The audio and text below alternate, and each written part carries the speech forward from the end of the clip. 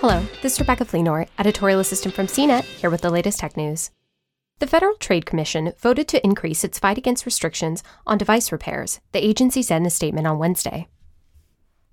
The policy statement adopted today is aimed at manufacturers' practices that make it extremely difficult for purchasers to repair their products or shop around for other service providers to do it for them, the FTC said.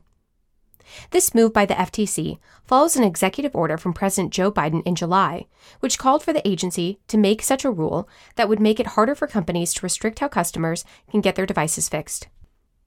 The general idea behind this is called the right to repair.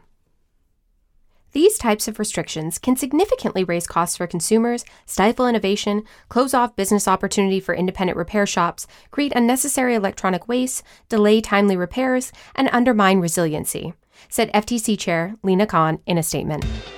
For more of the latest tech news, visit cnet.com.